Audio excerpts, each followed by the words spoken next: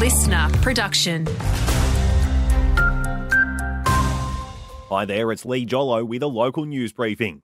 The Liberals have revealed what's thought to be Australia's largest ever billboard as part of their election campaign launch. Jeremy Rockliff's had a tractor plough the campaign slogan 2030 Strong Plan into the dirt at the Sassafras family farm in the northwest. The party say the so-called billboard is twice the size of the MCG.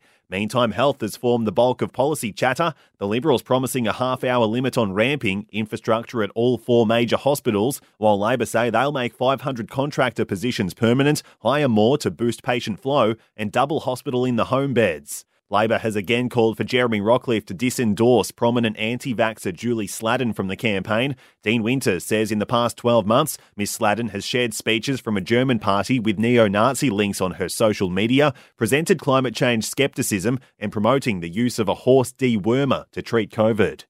A new apartment block is being planned for the Hobart CBD. An application's gone into Hobart City Council for a mixed-use complex to be built at 20 Barrack Street, the site of a former car showroom. The apartment block would feature 56 homes. And a Tassie weather event has been ranked among Australia's top 10 climate extremes for 2023. Between October 21 and 22, a low-pressure system brought heavy rain and thunderstorms across the state, including more than 40,000 lightning strikes. A peak gust of 159 k's an hour was recorded at Kanani, Mount Wellington.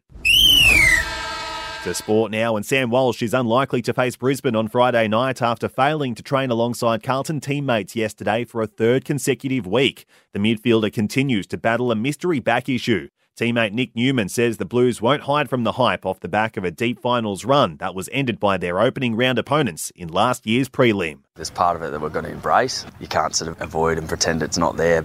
And Will Pekovski has again been forced to retire hurt after being struck in the helmet during Victoria's Sheffield Shield clash against Tasmania yesterday.